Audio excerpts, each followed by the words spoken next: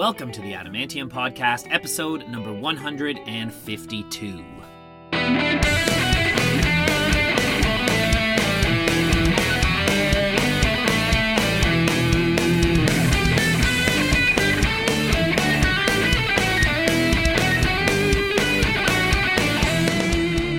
Welcome back, Adamantomaniacs. I am your host, Adam R. Harrison, and thank you so much for tuning in today. I hope everyone is gearing up for the Halloween weekend. I'm supposed to go to a house party on Saturday, so kind of the classic situation, gonna have to figure out a costume week of. It's gonna be like a really, really warm Halloween, both this weekend and on the day, on Monday. Just so strange. I always remember growing up that Halloween was like freezing cold here in Toronto. And when I was really young, several years in a row, I wanted to dress up like Peter Pan. And of course, my parents made me wear like my winter coat underneath the costume. And so everyone just thought I was a big green pea.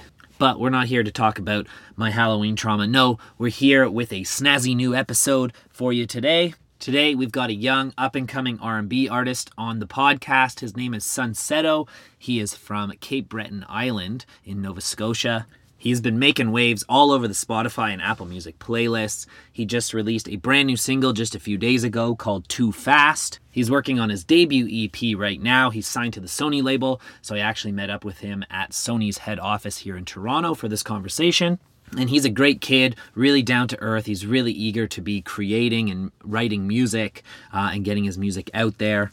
So I'm really excited to share this one with you guys, especially if you're a fan of R&B music. You'll definitely love Sunsetto. So I'm not going to spend too much time on this introduction. We're going to get right into the interview. But before we do, if you're tuning into the Adamantium Podcast today for the very first time, I just wanted to say thank you for checking us out. So if you enjoyed today's episode, we'd love to have you back again sometime. So please do hit that subscribe button on whichever podcast network you choose to get your podcasts. You can also follow the Adamantium Podcast on social media. We're on Instagram at The Adamantium, on Facebook at The Adamantium Podcast, and on Twitter at Adam R. Harrison. But you can find us just by searching The Adamantium Podcast. And that's it. So let's get right into episode 152 with Sunsetto. Have a great week, everybody. Have a happy and safe Halloween. God bless, and we will see you back here on the Adamantium Podcast real soon.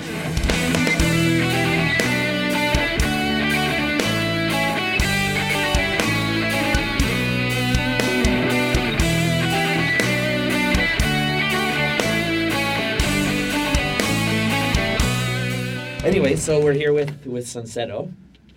Thank you, man, for joining me. Yeah, thank you. This was awesome. Lots of cool stuff going on for you right now. So, I mean, let's start from the beginning. Let's introduce the listeners to you. So, tell me like from like where you come from, where you grew up, and how you got to start in music. Yeah, I was mostly raised in Nova Scotia. Okay. I was actually born in Brampton. Oh, okay. And we just kind of moved around so much. I think my mom was working a job in like Mississauga. So I was born there.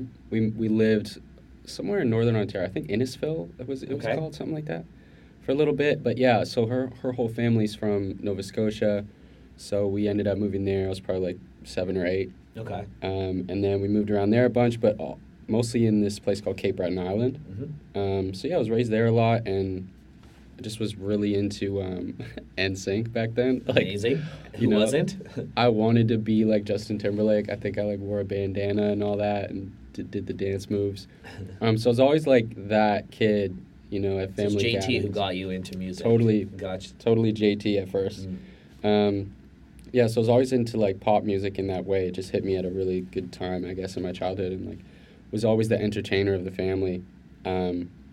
And I think I started, like, writing songs pretty much at that age, actually. Like, there's a clip I have on my Instagram of the day I signed, like, my publishing deal with Warner Chappell. And, like, I shared this clip on VHS that my nan has of me writing, like, my first songs and stuff. And I'm, like, performing them in the living room. So it was always the dream. Yeah. To write songs and stuff like that. So I got into my first writing camp.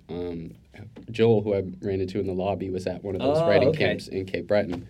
But that was a few years into it because I kept getting invited back. So I got invited to this writing camp called the Gordie Sampson Song Camp in Cape Breton. And that was my first time just meeting people that actually do music for a living. And, it kind of blew my mind. So I did pretty So good. how did you get invited? Like, were you already writing music at that point? I was rapping. Okay. I was like really into rap, and I was like, I was like rap battling kids at like the skate park and like Cape Breton, and like I was really into rap. I was listening to a lot of like Eminem, but then no, actually that was when I was younger. So at this point, I would have been listening to like Kanye. Okay. And like this is like what, early 2000s? This would have been like 2000 and not even like 2007, 2008. Okay. Yeah. So it was like I was rapping a lot, and I entered this contest, and I wrote a verse, and I won, and I got to open for Royce 5'9". Okay. So it was like that was like my first performance. I opened for Royce, and then I submitted an application to get into this writing camp, and it was like the cringiest thing I've written. I think it was like this rap song I made, but I produced it in my room. I used one of those Zoom mics, those field recording mics. Yeah. I recorded a song, produced it, and I got into the camp. And it was like serious writers, mostly like Nashville affiliated writers. I was gonna say, because I looked up Gordy saying he's known for like Carrie Underwood, Keith Urban. Yeah, so, a lot of Nashville writers. So it was like really cool way to learn songwriting, because I still think like the process of in Nashville is like so amazing, like the way they write and the way they write a chorus and like the spin that they put on the lyric, the title lyric, and just like a really cool foundational way to learn how to write. And then I kept getting invited back to that camp, so I went like 6 times. So that's 6 consecutive years of this 1 week out of the summer I get to go to this camp, and it was like going to Hogwarts. It was like every year I'm like, I'm writing all year. And I'm like, I'm going to save this for the camp when I get to go. Because as I was evolving, the camp was evolving. So the first year it was like guitars and write song on guitar. Second year it was like some people had a little sneaky setup in a cabin somewhere. Because it was all at this like resort called the Celtic Lodge. So and by the like 6th camp, every single cabin had a demo studio set up.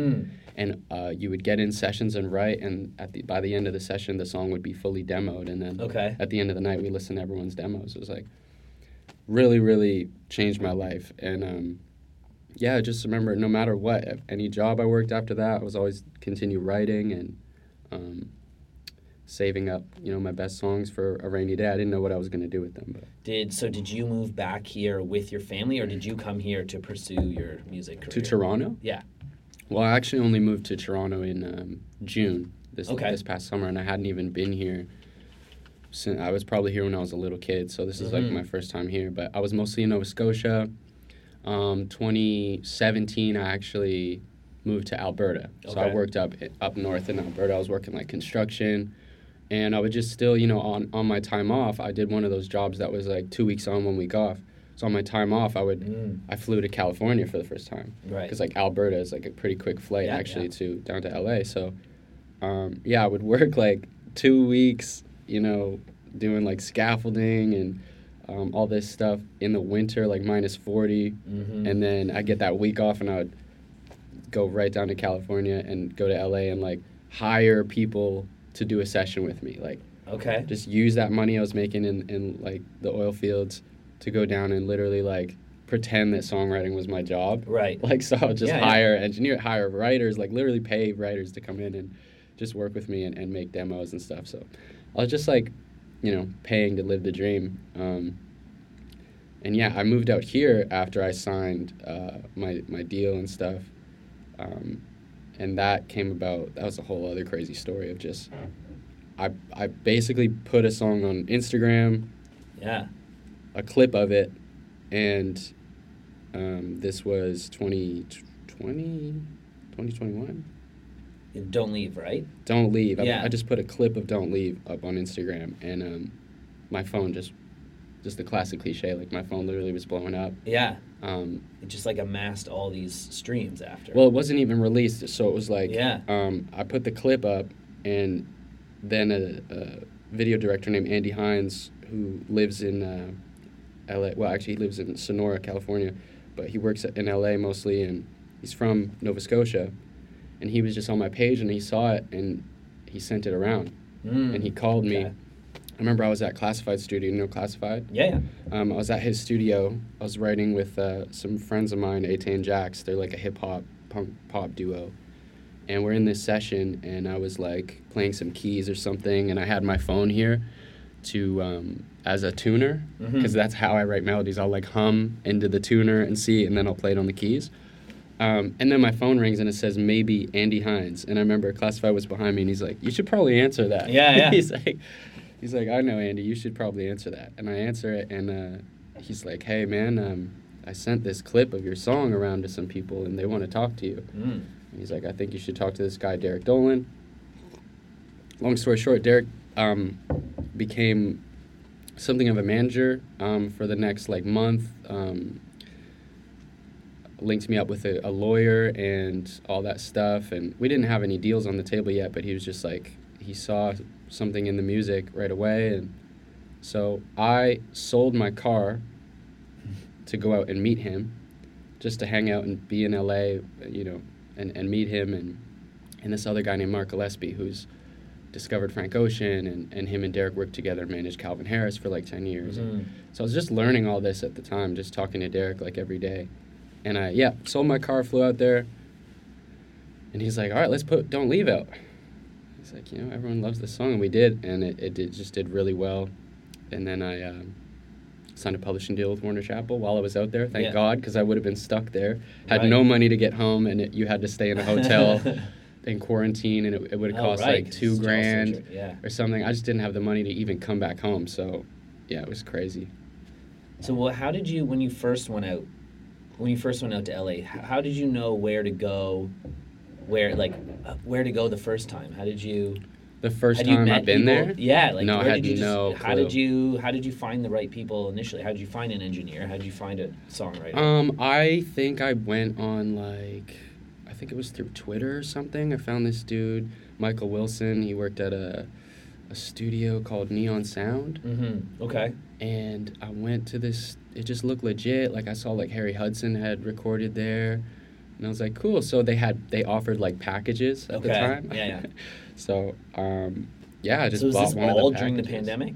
This was pre-pandemic. Okay. But when I went out there, when I finally had like a manager and stuff like that out there, that was during the pandemic. Yeah. And I ended up actually getting COVID while I was there. And it cost so much money to stay an extra 2 weeks out there. Of course, I had a rental car, and someone came and picked it up with like a hazmat suit. It was Yeah. Oh man, we kind of went all over the place here with. I'm not good at linear. No. Actually, no. In fact, I mean what I mean is that you already touched into what if I have is like 5 different notes here. So one I'm going to go back to because I wanted to ask, how did you apply that Nashville kind of style writing that you learned at Gordy's camp to the style of music you wanted to make? I think it happened naturally. I wasn't thinking of it too much, but I just admire those guys so much. And like even like kind of our Canadian style of like folk music and stuff like that. Like I'm a huge Donovan Woods fan, and I actually got to write with him when I was there. And like to me, he's like one of the best writers I've like heard, and like it's just that top tier level. And I think I just do what I like anyway. Like I once my brain loves something, it becomes a part of what I do anyway, and in my own way, I guess. But yeah, I mean, for example, I write a lot from the title. Is something that I learned that what they do in Nashville, that they'll write a bunch of titles. And usually those titles are attached to like a sentiment. So that just helps a lot. Like going into a session with a bunch of like titles that and then you say, I have this title and this is what it means to me, and you discuss the sentiment. It's just a great way to get in, especially with co-writers who you just met, and just, start throwing stuff at the wall. That's a really cool trick I learned from the Nashville style, I guess. And again, like using the title in a cool way. Like if the title is like right here, you put a little spin at the end. Like I wrote a little hook the other day, and it was like, I'll be right here, and then it resolves and it goes right where you left me. And it's just like a cool little a spin. So they're big on the spin and big on titles and just the way they write. So I think I use those tactics, but that's just really the surface level of just to get ideas flowing. But it's given me a lot of inspiration. Were your parents musical people? Not really. Well, they love music, like just, pop music and stuff. What was playing in the house when you were growing up? Oh, man.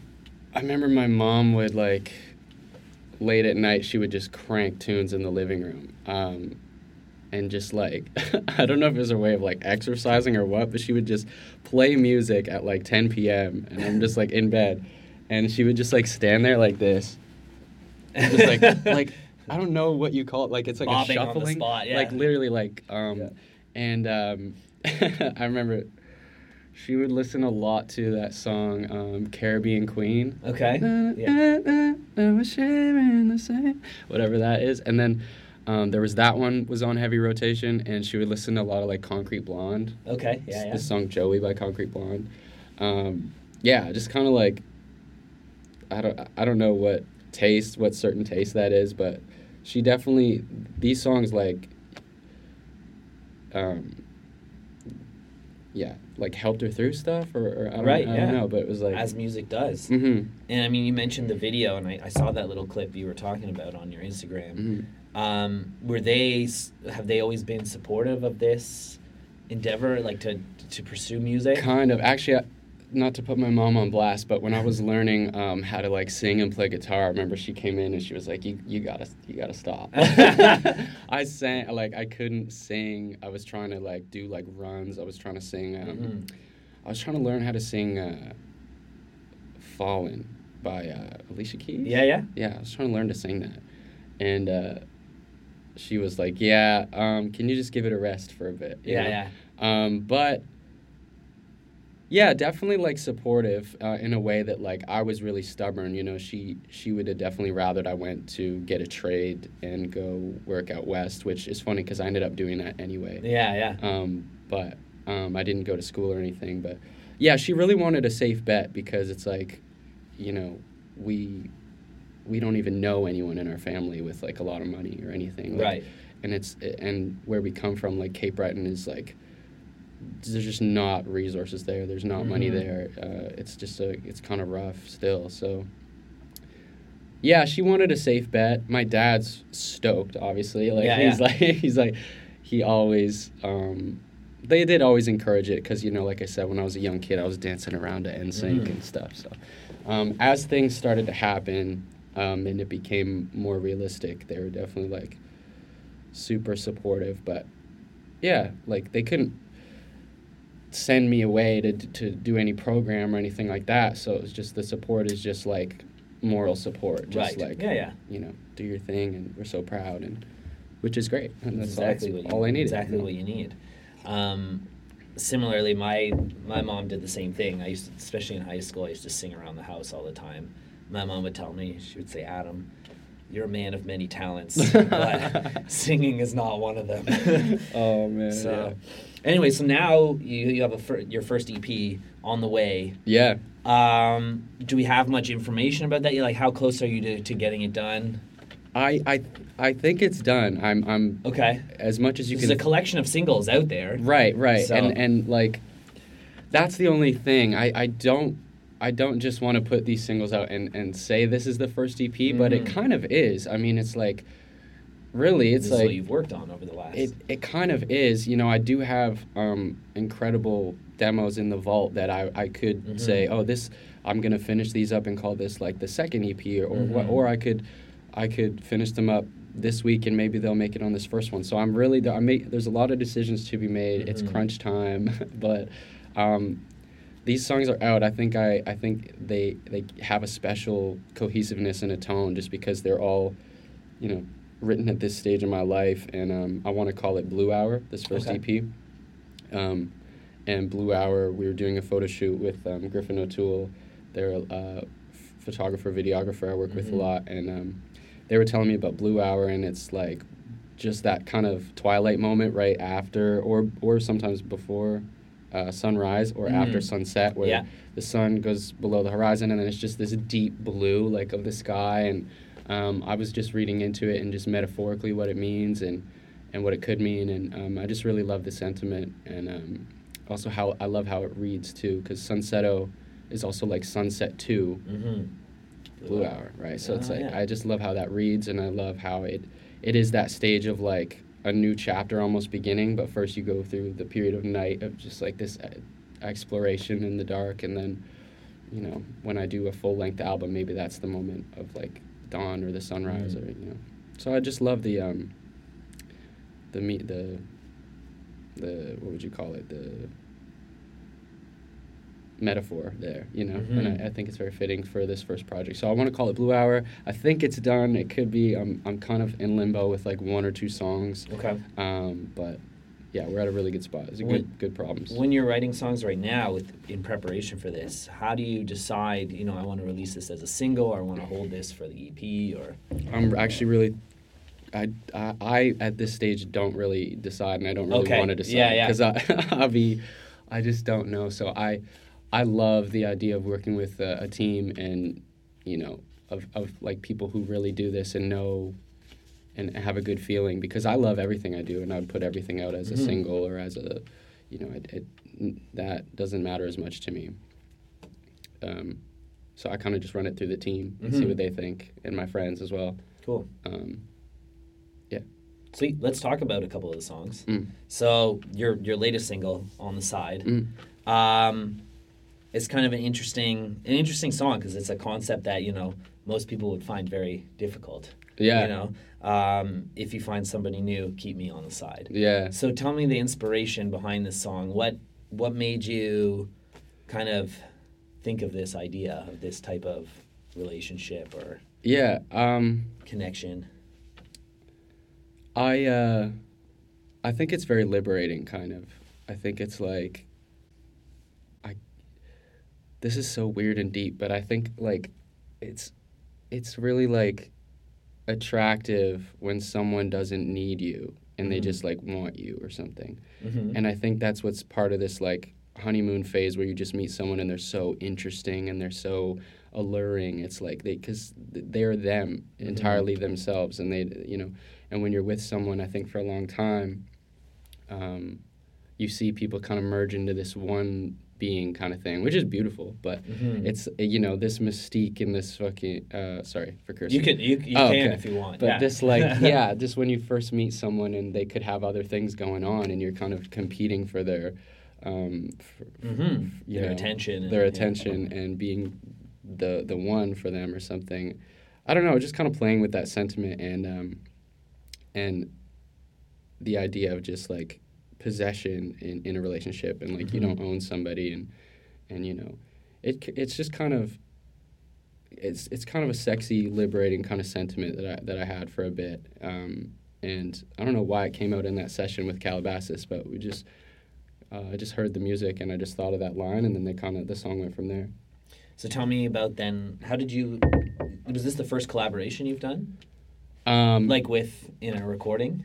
Yeah, pretty much. Yeah, like the first like official feature. Yeah. So how did you meet Calabasas, and what was it like working with them? Well, I had a session with them through Warner Chappell. Like my A&R John Chen set it up. He thought it would be a good fit, but I didn't know that. And the session was in my calendar, and I was actually in Toronto last October doing some writing here.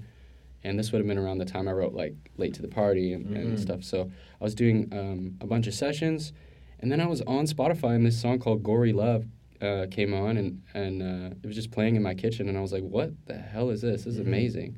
And then I saved it, and I put it on my story, and I was like, wow, this is like my favorite song right now. And then like 2 days later, I think it was like Jiv or Erica, one of my day-to-days, was like, oh, you have a session with them, by the way. And I was like, what? And I looked at my calendar, and I had a session with them. So I was just really stoked. So we had the session when I went out to L.A. It was just a few weeks after that. So I went to L.A. in last November, had the session with them, and we just knew it was a vibe. We literally made it in like 2 hours, and then we just kicked it for the rest of the day. We just hung out and chatted. And maybe you got COVID from them. It was a good time. Yeah, maybe they gave me COVID. I know it was you, Fran.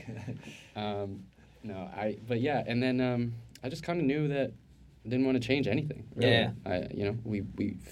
I did a couple things on the production, added some like brass instruments and just arrangement things, I think. But yeah, I knew that we were just both meant to be on the song. Sweet. So, The other one I wanted to ask about was other single from this summer, "Drugs Are for Fun." Yeah. So tell me about this, because this song is kind of interesting because it's a very kind of upbeat song, but it's got this kind of sobering message to it. Tell me what made you want to write this song. For one, did you come to a point where you realized you had to make a change in life, and what inspired you to actually put it on paper? Yeah. I don't even think I put it on paper. But all right, figuratively speaking. Yeah, you know, no, I get what you mean. So. But no, it's because it's one of those things. It just kind of came out. I mean, drugs have been like a part of my life and upbringing pretty much as long as I can remember. Just like family members, friends, like obviously it's been an epidemic in Cape Breton. I mean, there's like really? Okay. oh my God, yeah, it's like there's a movie about it called Cottonland, and it's like basically after the coal mine shut down, there's just been a mess. So addiction and things like that, just like growing up, like family and friends, and it's serious and it's deep. But I love pop music, and I love emotional pop music, and it's like I think that even like dance music, like electronic dance music and stuff, like the best to me, the best hardest hitting ones are those ones that are emotional, and they're like in a minor key most of the time, and like yeah, so it's like just mixing that dark with the light vibe, and talking about things that are real to me, really real and important, and sometimes dark, but if they come out in a way that you can also dance to it, that's kind of amazing. I don't know, it's a good mix. It's a mix that I'm really interested in, and yeah, I think we didn't go full dance on that one. We didn't go full like 4 on the floor. It's very sparse, the percussion, and it's like I don't know. It's kind of a journey. I'm obsessed with this idea of like this epiphany at a club or something. Okay. You know, and I think because that's definitely happened to me. I mean, I to be honest, I haven't done like hard drugs before because it's like I've seen what it does to people close to me, and I'm like, so I'll never go there. But I've definitely there's been periods where I've like smoked too much weed for a while, or like, you know, ate too many mushrooms for too much. So it's like the song's really about having a respect for the power that drugs can have, and you know, being realistic about how big a part of our society and our world they are, I guess, but in a fun kind of light way. Right. The video is, you know, kind of showcases some of the landscapes of where you grew up.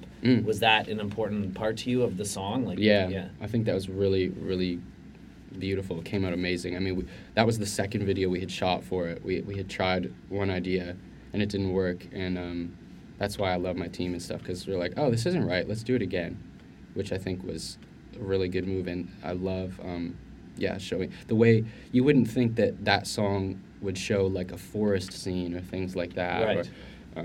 And it just, it came out so beautiful. Tell me about the crew that you work with, because it seems to be like this is kind of like almost like a little bit like your posse that you guys kind of have like a posse. Yeah. I didn't realize it, but yeah, like my best friend Moose, he shoots like so much of like any of my video stuff and does a lot of photos, and we've been doing this since I was like 15, 16, like pretending it was our job back then, and now it is. Yeah. So but not our job, but like our our life, our career. So he's a huge part of my team. Like, you know, he's with me when, you know, decisions get made creatively. Like I said, Andy Hines kind of put me in the game and spread my music, and always believed in the vision. You know, so I definitely love running stuff by him. And then my managers, Byron and Ruiz, like, super smart guys. Like, been working with Jessie Reyes since even before like her first hit and stuff like that. Like they're smart guys, and I'm honored that they think I'm good, because they clearly know, like, you know, talent and stuff when they see it. So I'm so blessed. And like I said, like Derek Dolan and Mark Gillespie, like they put me in the game and helped me with that first release, and so it's a really from Canada over to the U.S., L.A. and Toronto, like feel like I'm blessed with a really, really cool team, and I'm still a new artist. Mm-hmm. So to be a new artist and have a big team It's is good like, too, because you cover the West Coast and the East Coast. yeah, I mean, it's just like I got friends in high places, I feel like, and it's such a blessing. So, and were these guys that you filmed, like your posse, were these guys you just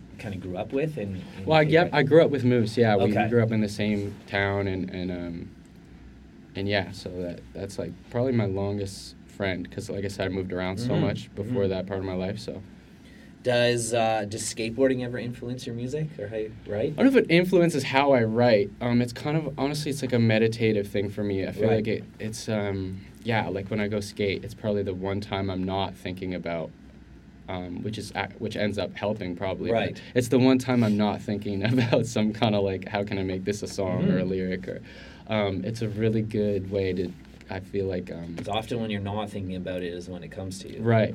Yeah. It's a way to just kind of clear the junk out, and the stream just kind of runs clear after that. And yeah, it's just a good meditative thing for me.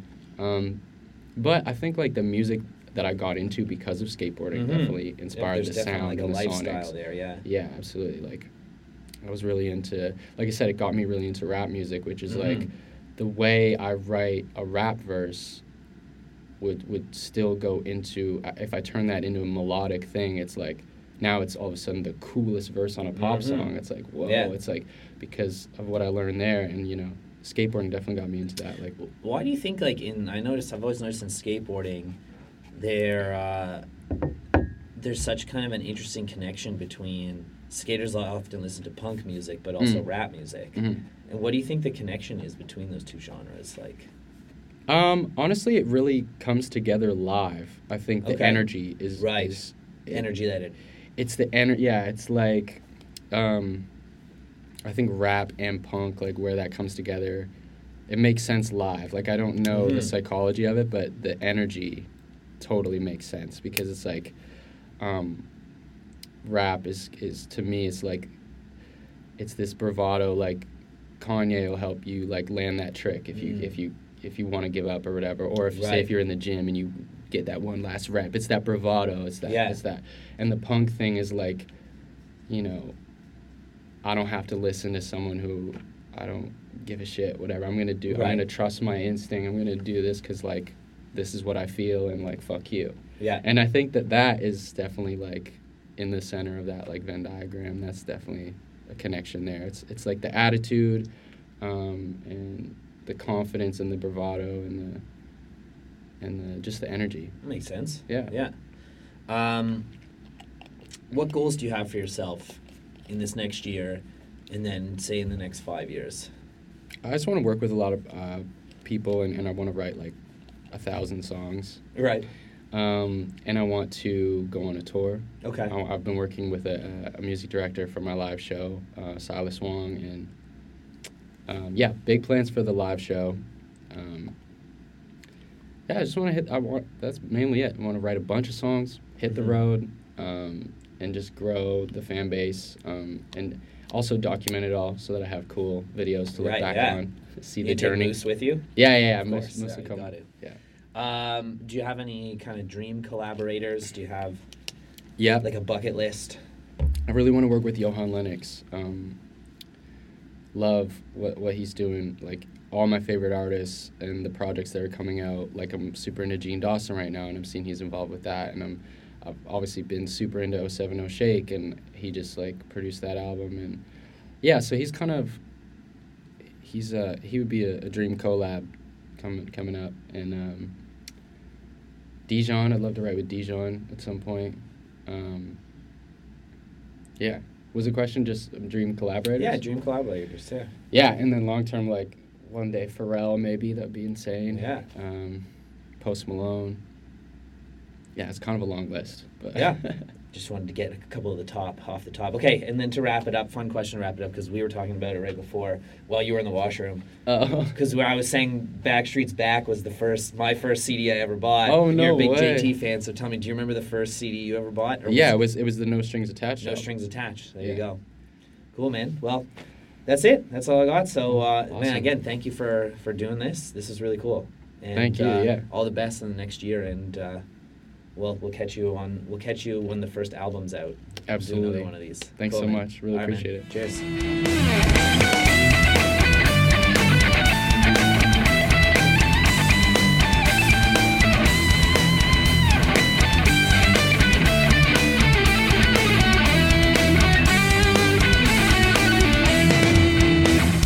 The Adamantium. Thank you for tuning in to the Adamantium podcast. If you enjoyed today's episode, we'd absolutely love for you to subscribe to us on whichever platform you listen to your podcasts. I'd also love to see you on social media. You can follow on Instagram at The Adamantium, on Facebook at The Adamantium Podcast, and on Twitter at Adam R. Harrison. Thank you again so much for listening.